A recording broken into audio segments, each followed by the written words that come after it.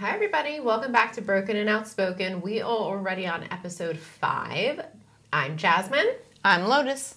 And we are actually now going to be focusing on my story.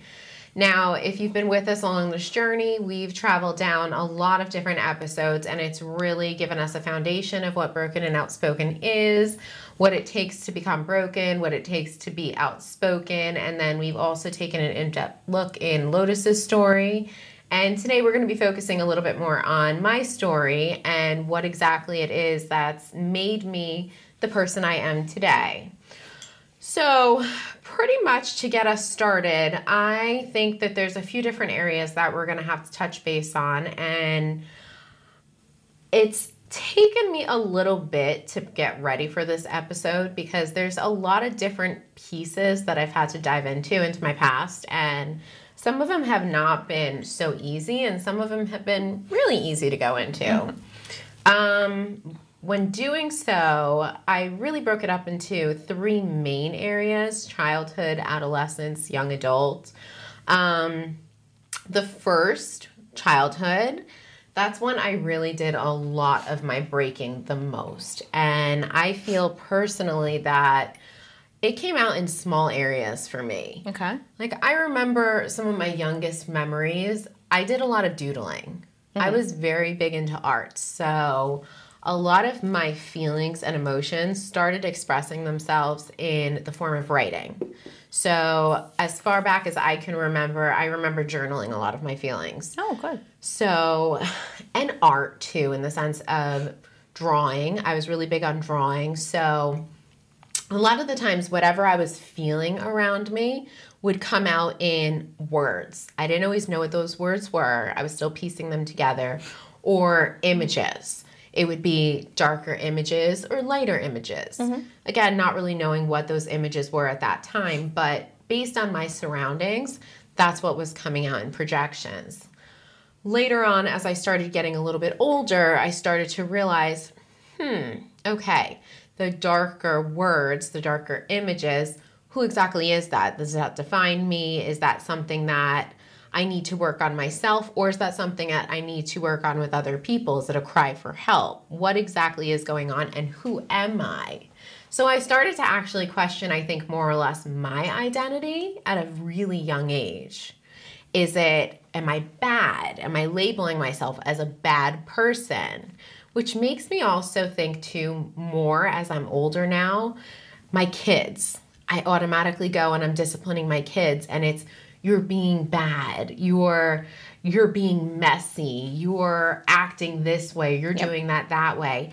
And that automatic label to them sends such a strong message. But you're not saying you are bad, you are messy. You're saying you're being bad or you're being messy. There's a difference there. Yeah. Because if you say you are bad, you're telling them you're a bad person, you're a messy person, you're a slob, you're this. What you're doing by saying you're being is you're telling them your behavior is messy, your behavior is bad. Not you are not, your behavior is. So that's the right message to be sending. And that's great. And I really appreciate you saying things like that because it's my subconscious. I'm always subconsciously aware of it because I didn't feel like in my past that was portrayed in the right way for me. The message was never clear for me. So my inner self harbored a lot of negative feelings and resentment. And I started breaking at a very young age because of that. And that resentment and ill will, I think that's where it started to skew a little bit. And it was very difficult for me to express, I'm Jazmin. This is the way I need to be raised. This is the way I need to be loved. This is the way I need to be treated. And this is how I can then respond to it. It's hard, though, as a child to express that and to even understand it, because you know what you know. You don't know what you don't know. Yeah. And you live through it, and it's like, all right, well, I needed this or that. And at that age, you don't have to tell people what you need, or, especially if it's your parents, because you're afraid to tell them. Right? Yeah. Fear. Yeah. And fear was one of those things. So, a lot of people, when they go home in their house, and you feel that, like, loving environment, and everyone, I mean, not everyone, because I hate to even say that, but oftentimes I hear people say, I love going home. It's just a comfort. I'm relaxed there. I can be myself. I don't feel as though I ever had that. And I'm going to be very clear as I create this video about myself. I don't want anyone to ever take my words and say, oh, her parents were awful, or she must have had it so bad. I want to be very clear in the creation of this entire video. I own everything now as a grown adult. I'm sure that my parents could have done things better. I'm sure that I could have done things better. I'm sure that I was very innocent in a lot of things. Again, therapy is a very wonderful tool, everyone, and I went through lots of therapy for my childhood issues. But unfortunately for me and my story, the breaking at a very young age for me formed almost a cyclical response, and I went through a lot of rough things as I started to age. So that inability, I should say, to have that safety in the home, I always felt that me being at home was more or less me walking on eggshells. I just never had that loving, comforting feeling. It wasn't warm hugs. It wasn't I love you all the time. It wasn't emotional security that I was always needing just to actually have me, again, Jazmin, this book that I'm born with, again, my own, that I have to write myself as life goes on. This is what I need. This is what we have to do. So in my own ways, I started to find how I can control things. I unfortunately went through a lot of things with trying to control what I can eat. So I suffered with anorexia a bit here and there when I was very, very young. I want to say 7th and 8th grade. A lot of people don't know that about me. Definitely overcame that myself.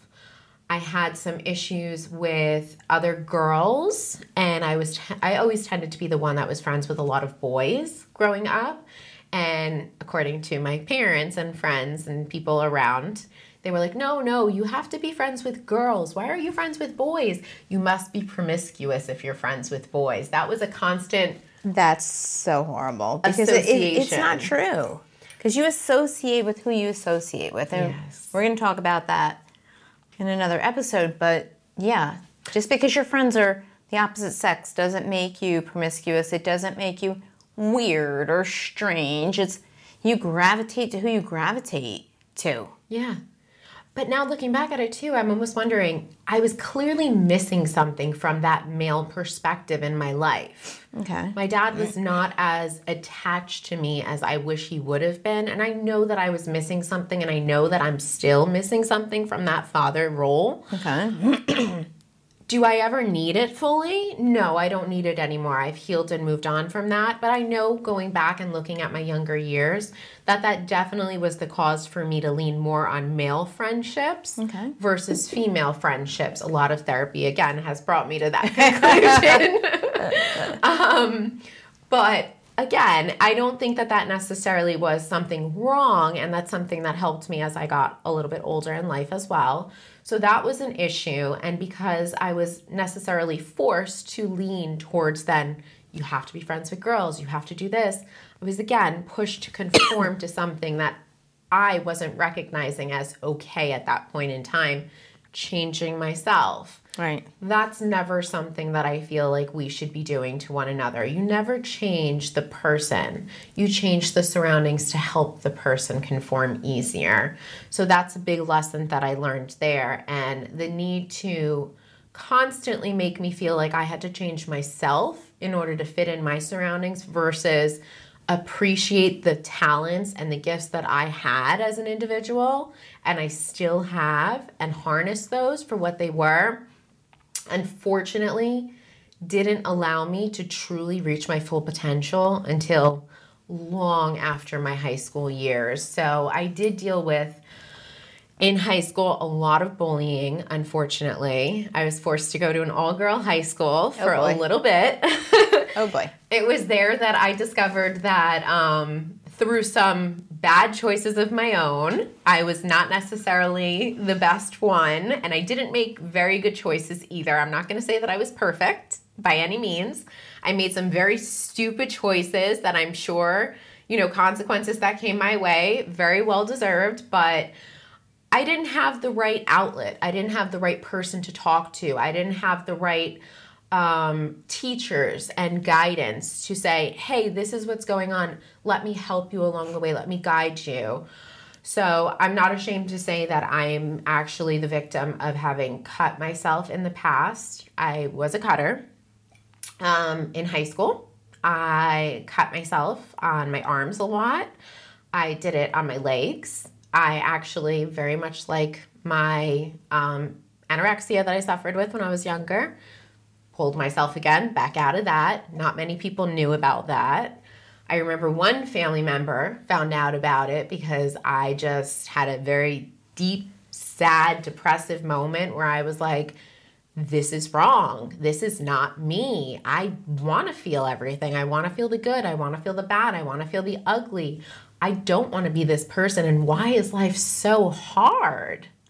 Why? It shouldn't be this way. I should be the one that knows better. And I want to be the one that knows better. And I want to help other people to never feel this sense of alone. Mm-hmm. Because I'm so tired, and Lotus, I was so tired at my weakest moment in high school of having people look at me and say, she's this, she's that, this would never be her. It was me. It was me. It didn't matter what car I had, what I was wearing, how I looked, how I presented. It was like that song Dollhouse that I sent you recently. Mm-hmm. Pull the curtains back. There's so much that happens behind closed doors that if you took the time to listen and know people, we're in it together. And we suffer together too. But at the same time, we can bring each other out of the suffering as well. And we can celebrate each other more than tear each other apart, because call a spade, like I say all the time. Anyone watching this now can tear me apart saying, I knew she was like that. I knew she had skeletons in her closet. I knew this. I knew that. Absolutely. But I am proud of every single moment, and I have worked extremely, extremely hard to get both me, myself, my family to where we are today. And I am 100% an independent woman. I have never taken anything from anyone else. I've never asked for anything else. I do it all by myself. I am a lone wolf for the most part, and I'm proud of that. Yeah, you should be. So that's a lot of my adolescence journey. That's a lot of my childhood journey. Coming fast forward to young adulthood, once I eventually graduated college, it was pretty much a regular upbringing in the sense of high school, graduated on time. College, I had best intentions of becoming a nurse, believe it or not, even though all that craziness was going on. I was very much one of those children that was like, thank God I just have to get through raising her. And then once she gets out of my house and she's a strong woman, like, Godspeed almost, like whoever else gets her, help her please, like get out of my house when you're 18 almost, like because you're so difficult to raise, but hoping the rest of the world can handle you. And I'm sure, you know, my parents can definitely say that, whoever speaks to them now. But I was hard-headed in a lot of ways, and hard-headed because I just didn't like what I saw. And what do you mean by that? I didn't like what I saw in the sense of I knew things could be better. Okay. I knew things could be better, and I knew a lot of the things that I saw growing up weren't necessarily the way things should be. And I think when you're sold a good story, oftentimes a lot of people want to take it because it's easy. But when you know something is not right and it doesn't sit with you well, and you know morally that you belong somewhere else or you deserve something different, yep. Boundaries are one of the hardest things to ever have to put up. And breaking cycles and breaking negative cycles are one of the hardest things to ever have to break. And these are things that have happened in my life. And I personally, at this point in time, don't sadly have a relationship with my family. My parents, my brother, and unfortunately that side of the family, because there's been a lot of things over time that have just accumulated to the point of it's just better for us to not have that relationship anymore. It was too negative, and no matter how much therapy I went through, it couldn't get better. And I'm one to think that if you can't solve anything after a certain amount of time and you're just hurting each other more by holding on, then you need to let go. And you need to let go for yourself, and you need to let go for other people. And you can't own the whole relationship. It takes two. Yeah. So it's not just you. You know, it's the other person in the relationship that has to want it as well. Yeah. Or as badly. And work towards it. Yeah. And it's hard. And it's hard because you want it. And it's hard when it's family. Absolutely. I know, no more absolutely. We swore, everyone, after looking through our videos, we're not allowed to say absolutely anymore. We're trying really hard not to. We're swearing off certain things, and we're also swearing off certain looks, too, and different mannerisms. But, yeah, there's a lot of hurt there. There's a lot of pain there. There's a lot of things that I don't think will ever heal fully. But I'm a firm believer of if you weren't happy with me in your life, you should be happy without me in your life. And if you're still not, then I wasn't the problem this entire time. And over the years, I've been really happy.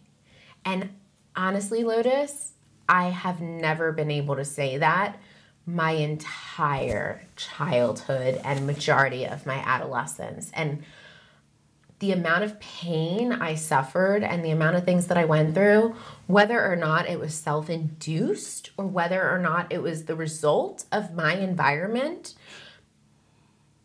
like we said before, I cannot fully accept all the blame from that because I was just that, a child. So one of the biggest things that when I knew that I was prepping to come on here and talk about my story, one, I wanted to stay on track for everyone because I've seen in some videos that we tend to definitely divert a lot.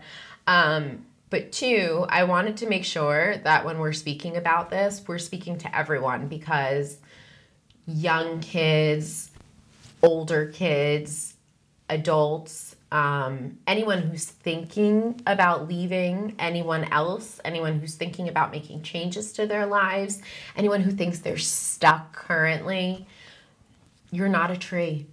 You're not rooted in the current situation you're in. It doesn't matter if it's financial. It doesn't matter if it's emotionally tied. It doesn't matter if it is religiously tied. You're not bounded to that. Every single minute, every day, you have that choice to change something. It's just like when you're addicted to something. Yep. It's an addiction. You don't have to stay that way. You have the ability to make the choice to change your life because it is just one life. And moving and creating something, it's all uncomfortable. Yes. None of it's easy. Any change. Any changes, even the exciting ones, yes, are not easy. No. Because there's still a certain amount of anxiety. Absolutely. Am I making the right decision? Am I not? And people make you feel guilty all the time. Yes. For everything. So here we go, going into my young adulthood. I ended up putting myself to school. I started as a nursing major. My whole dream, and this is what gets me and still breaks my heart to this day, and I can cry just thinking about it. My grandmother, bless her heart, gave my husband a big photo album. You know how like when you're a little bit older, and I'm talking about the generation, like they're now in the 80s. They kept that old school photo album of everything, right? All these achievements for me, like from when I was in diapers all the way until graduating high school and like college and everything, you name it. Newspaper articles, everything. I opened it up one day and I was like, oh my God, this girl, not me, this girl, she was effing amazing. Like, I'm not even going to say it, but like effing amazing. Like, what happened to her? Like, she must have made it in the world. Like, winning essays, honor rolls, amazing at art, like, got in an honor roll for everything, like, just superseded in life. And I'm like, her parents could have set her up to be so successful if she was just guided and given the right tools. But then I closed it quickly and I just bawled my eyes out because I was like, oh my God, that girl is me. That's me. Yep. And I'm so incredibly broken. So incredibly broken. That you can't be proud of yourself. That I can't be proud of my own self. Yep. And yet I still have people that look at me today and look at the accolades and look at where I've come and look at what I own and look at what I have and look at anything superficial, what I drive and where I work, and can look at it and say, oh, she's made it, she's got it. But that girl that started with all of these things, all of these accolades, all these dreams, all of these big wants, that girl's not there anymore. That girl was broken. That girl is in pieces, literally like ashes burned at the bottom of a fire. And that is such a painful thing to ever feel and to ever push on from, that's where I say breaking is so incredibly painful, but putting yourself back together afterwards and realizing that you can still grow and become this beautiful thing that you never even thought about with all those mosaic pieces, like we said. Mm-hmm. You never even know where it's going to go. You never know. So adolescence definitely played a number on me, but my young adulthood and what I was able to do to bring everything together, I wouldn't trade it in for the world, because I've gained a beautiful daughter through a relationship that didn't last. It definitely was another part of a breaking point, but it taught me a lot more about myself. Mm-hmm. And then from there, I gained a beautiful, beautiful son who was not only born from my husband now, but my husband is the best father and an amazing stepfather, which I probably couldn't even chosen if I didn't have such an awful relationship before that, to say, okay, I probably went to you because, like an emotional rebound, you were comfortable to me. You represented something that I recognize from the past. It's not good, it's not healthy for me, but I recognize it. My ex was so much like my father that it was like, wow, comfort. Yep. Comfort right there. Not healthy, not good, not beneficial in the long run. You're not going to challenge me in the way that's going to actually bring me to the next point in my life where I need to be, but you served the purpose into what we needed to do for each other in that moment to supersede and get us to the next level in life. Right. And I'm sure if anyone had a conversation with him, he would say, not my favorite relationship ever.